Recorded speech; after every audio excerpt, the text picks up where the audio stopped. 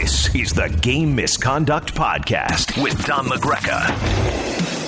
Hey, everybody, it's Don LaGreca. Welcome to Game Misconduct, the Friday edition. Hopefully everybody enjoyed the slew of games last night. It's crazy right now. Wednesday, you had 2 games. Tonight, you've got 1 game. Last night, you would have had 14 games if not for one of the postponements.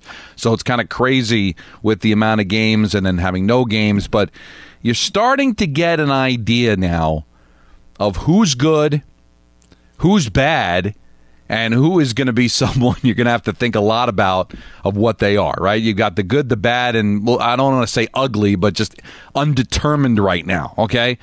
I'm going to give you some things if you're excited about a team. You got to be excited about what's happening with the Montreal Canadiens, all right? This is a team that has not been good for a while. Their last trip to the conference final was back in 2014, so that was 7 years ago. This team hasn't won a cup since 1993. They might be the best team in the NHL. Things are starting to come together with them. They've got a mix of good young players, some veterans, and they've got a goaltender that really is looking to prove himself as an elite goaltender who has not even gotten to a Stanley Cup final, only has a championship in the American Hockey League on his resume. They finally play a home game last night. They beat up on the Flames 4-2. It was 4-0 for a while before Bennett scored late in the third period to kind of make it a little interesting. Bennett's goal came... Actually, they changed the goal. It was originally Bennett, but they changed it to Lucic at 18:42, and then they scored another goal a minute later from Anderson. Otherwise, you're talking about a 4-0 whitewashing of a pretty good Flames team. Toffoli's been a godsend for them, right? I mean, you saw him play in Los Angeles and Vancouver. He's always been a nice role player. Well, he's more than that. He's got 6 goals now for Montreal, and he's just having a tremendous season. So the Canadiens are looking like one of the best teams in hockey. And this is really a throwback because maybe the other great team in this league is Toronto. We've been waiting for this team to put it together for a long, long time, and as great as Montreal's start has been, 5-0-2, with all but one of their games being on the road, Toronto has played 2 more games, but they have 2 more points, so they're in first place technically, and have a win over Montreal on their resume, which came in overtime. Montreal's yet to lose in regulation, by the way, which is unbelievable. Washington, the only other team in the league, along with Dallas, that's been able to do that. And Dallas has only played 4 games, so it's a little too early to determine that they're for real, although they did go to a Stanley Cup final last year. So to have Toronto and Montreal be this good is certainly terrific for the league. They've got bunches of talent on both sides of the puck.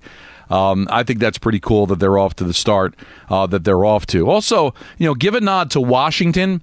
I wasn't sure whether this was going to be a playoff team or not, right?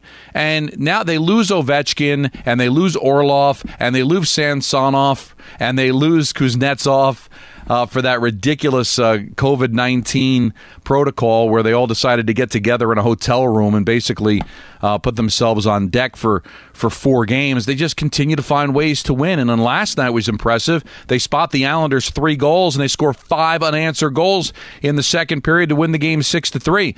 Wilson's been terrific for them. Carlson has been terrific for them. So Laviolette's always had this penchant for getting a lot out of teams early, right? He had immediate success with the Islanders, had immediate success with Carolina, immediate success with Philadelphia, immediate success with Nashville. Now it does peter out, but you're starting to see that maybe he will have an effect on Washington. Remember, this team's only a couple of years removed from winning a Stanley Cup. And I think they lost Holtby at the right time, especially the way he's playing in Vancouver. So I'm liking this Washington team a lot. Now, Pittsburgh's been difficult to figure out, right? Pittsburgh had that 4-game winning streak, and now they've lost 2 in a row, earning just 1 point, losing to the Boston Bruins. Boston's going to figure things out. I think Boston's a little top-heavy, but that didn't hurt them the last few years. They're making the adjustment, losing to Chara. They're going to be fine. So Boston is right there at top of that division. It's going to be tough to make the playoffs in the East. We've said that. Philadelphia had a nice bounce back with a couple of consecutive wins against the Devils. So they find themselves in third place there. So some of the things that I've been able to observe here early, still kind of waiting. How many games are we going to finally have to wait before we make Dallas for real at 4-0? I think Florida, they've only played 4 games, but they're 3-0-1, getting a lot of scoring from different places. Versteeghe's been very good for them so far this year. What is Carolina going to be once they get things together, winning 3 of their first 4 games? So it's very early to figure out where we are in this league. But one thing is for sure, Toronto and Montreal, to me, are for real, okay? Teams that I think are not for real, that are probably done. This is not going to be, Detroit's year. They're certainly in a rebuild. Same with Chicago. Although Chicago's been able to hang in there, technically tied for that fourth spot in the Central Division. But I think over the long haul, it's still a rebuild for them. But really, outside of what's happened with the Ottawa Senators, I can't really say there's any teams that have completely just ready to throw away. There's teams you kind of know in your heart aren't going to make it. But Ottawa seems to be the one team I'm not really sure about. I could have put the Rangers there as well if they had lost last night, because we could talk all we want about the Rangers and they're playing well and they've got a lot of young players. You got to start winning games, right? And you don't want to start continuing to throw seasons away, as difficult as it's going to be to make the playoffs this year. And you can't always use the excuse of one-goal games, because you got to figure out a way to win them. Most of these games in the NHL are one-goal games. So last night they get involved in a one-goal game, blow another third-period lead, but they find the way to win it. Congratulations to Alexis Lafreniere as he picks up his first NHL goal, becomes the first Ranger since January 5th, 2011 to register his first National Hockey League goal in overtime, and that was Mats Zuccarello, if you remember that. So maybe that gets the monkey off of his back a little bit and gets the Rangers, because they have played well, but you got to start producing points. So that was a big win for them. So a good job by the Rangers to be able to kind of climb back into this thing. They return home. 4 of their next 5 games are going to be at Madison Square Garden. So we'll see if that kind of turns their season around. A couple of notes before we get to your questions on Twitter. It looks like Pastrnak is going to be back with the Boston Bruins on Saturday. That's bad news for the rest of the division, because Boston's still been good, and they get back a guy that could potentially be a 50-goal scorer. So that's good news there. And congratulations on, I thought, was a very solid career for Jimmy Howard in Detroit. And I know when you get judged by goaltending, you get judged by championships and playoff runs, and certainly his opportunity as a number one goaltender came when it was clearly over for the Detroit Red Wings as far as winning championships were concerned, right? But I got to see a lot of him in his career. He always seemed to have the Rangers number, so when I remember calling games, Rangers outplaying the Red Wings, and still the Rangers would lose because Detroit would just get Jimmy Howard to stand on his head. And he had a really solid career in the NHL and decides to retire. So good for him. He's 36 years old. And again, not a Hall of Fame career at all, and certainly will not go down as one of the great goaltenders in Detroit the way you're going to remember, the likes of Dominic Hasek or Chris Osgood, even just in recent vintage. But a heck of a goaltender, heck of a career. So congratulations to him, and best of luck in the future, because I thought it was a lot of fun to watch in the National Hockey League. All right, I want to hear from you. At Don LaGreca, hashtag game misconduct is the way to do that. So we'll scroll through the tweets here and see what you got in store for me. And I'm just going to pop on to the hashtag game misconduct so I can get to you. And let's start with Sam Diaz, who has been very aggressive against Michael Kay, by the way, for not talking enough hockey on TMKS. Well, for whatever we don't do on TMKS, that's why we have game misconduct. So Sam says, with Jimmy Howard announcing his retirement, where do you place him among his contemporaries in his career against the Rangers? He was solid, 10-5-3. But here's the thing. He was 10-5-3. Just shows you how great the goaltending matchups were between Jimmy Howard and Henrik Lundqvist, right? So 10-5-3. So technically 10 wins, 8 losses, right? Even though he was able to get points in 3 of the 8 losses. You're still talking about a goaltender with a .941 save percentage against the Rangers and a 2.02 goal against average. You would think that somebody who averaged 2 goals a game would have better than a 10-8 record against the Rangers. That's how crazy the goaltending was. It's hard to say because they never really made that major run. I'm just going to take a look because I saw his stats before. I'm going to punch him up here for you just to, he's not, again, he's not a great goaltender by any stretch of the imagination, but he was a solid goaltender and in just a transition time, unfortunately, for Detroit. He becomes the starting goaltender. It's at the end of Lidstrom's career. It's the end of Datsuk's career. It's the end of Zetterberg's career. So he's not exactly taking over the Detroit Red Wings at a time where they were, poised to win cups. And just taking a quick look at his career overall in the National Hockey League, Again, American-born goaltender from Syracuse, New York. And, he made his debut with the Detroit Red Wings, very brief, just 4 appearances in 05-06. So that's coming out of the lockout. So Detroit still had their moments. I mean, they still obviously won the Cup in 2008, but he only started 4 regular season games, none in the playoffs. When he finally started to take over as the full-time goaltender in 2009-2010, things were starting to turn for Detroit just a bit, and their kind of Cup days were over. But still, really, really stellar numbers for him during that time. You're talking in 2009, 2010. He had a really good record of 37-15, 37 wins the next year, 35. First 3 years of his career, 37 wins, 35 wins. Then some injuries started to happen, and it was 21, 23. So he and as those started to happen, that's when the Detroit Red Wings started to dismantle their team, and players started to get older, and players started to depart. But you really saw he caught that tail end of the Detroit greatness and was able to produce a lot. But it's been rough sledding for the Detroit Red Wings over the last few years, and I think that's really hurt Jimmy Howard's statistics overall. But still, a very, very solid goaltender. Troy says, Don, who would make the top 5 list of hockey personalities of color that you would like to have on Game Misconduct? Well, there's plenty of them. Anson Carter is a tremendous character, fun guy, loves the sport, great to talk to. Kevin Weeks, also someone that has been a guest on this show many times. When you think of the characters of the game, a really interesting guy is Grant Fuhr. I mean, the greatness of his goaltending.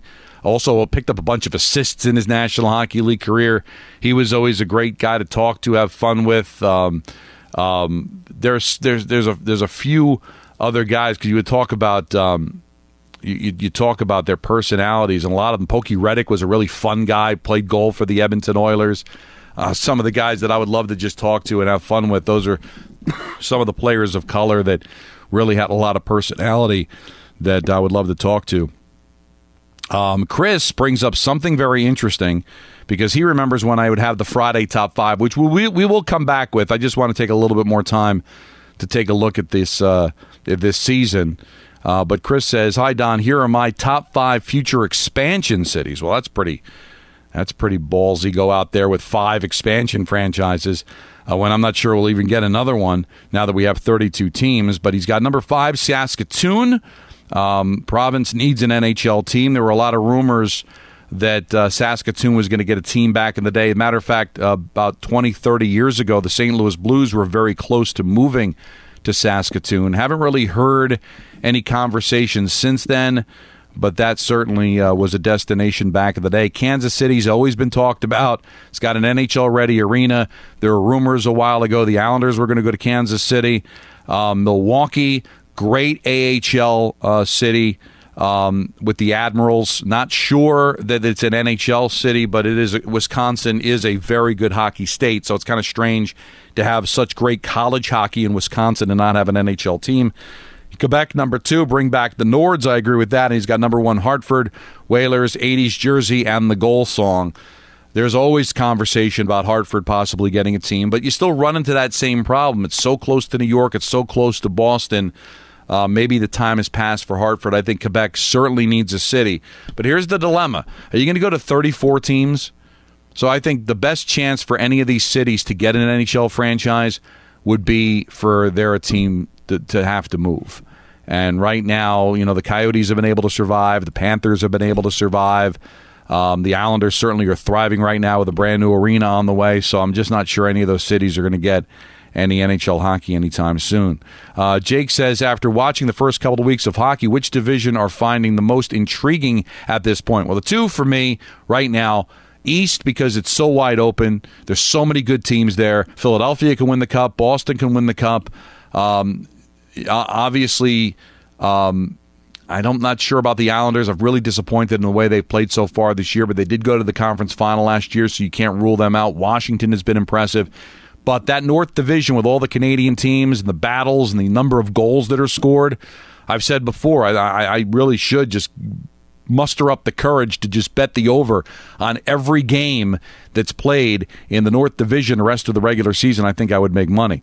So those are the two. Sir Harvey Cruz says, I finally got around to watching the ESPN 30 for 30 Big Shot about John Spano and the Islanders.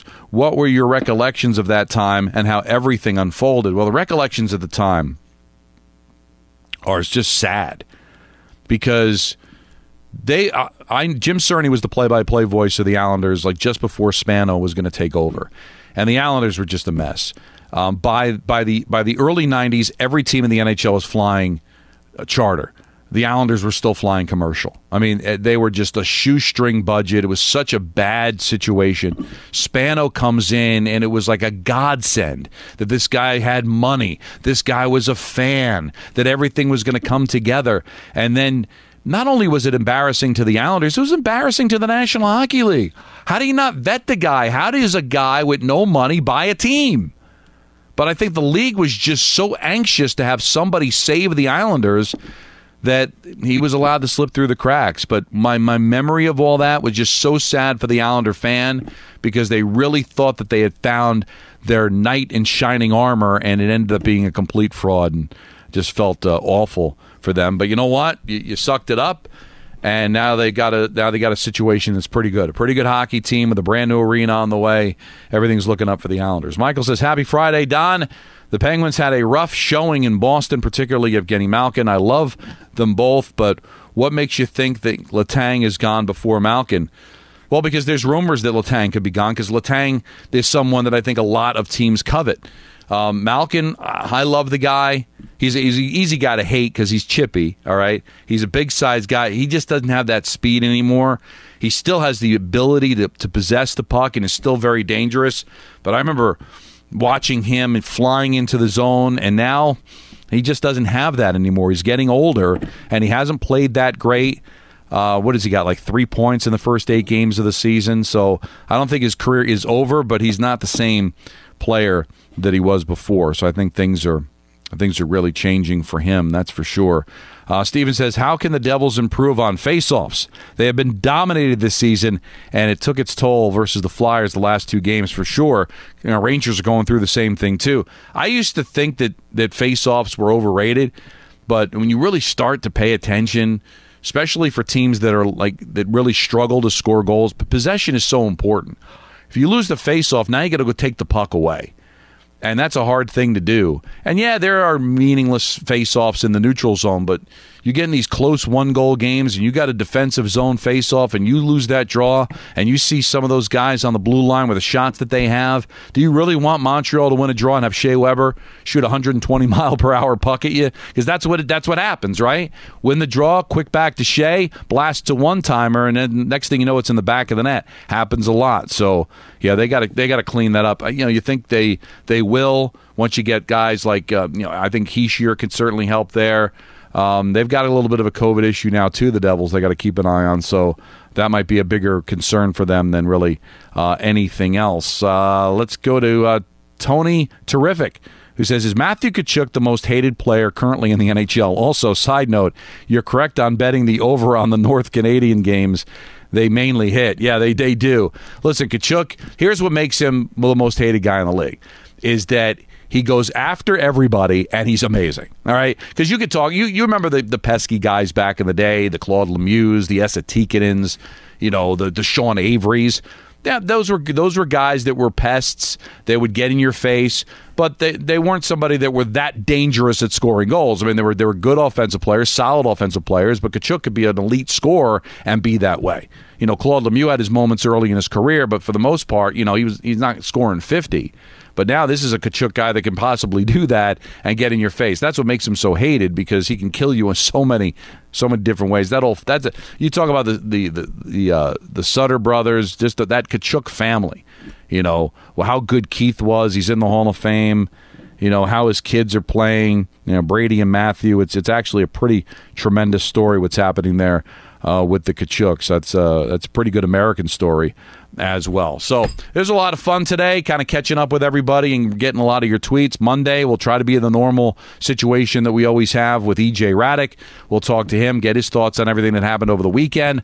I will be doing the pre and post for Rangers and Penguins coming up tomorrow night.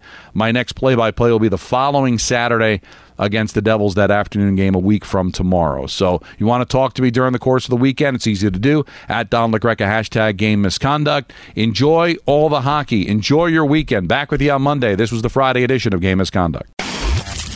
This is the Game Misconduct Podcast with Don LaGreca.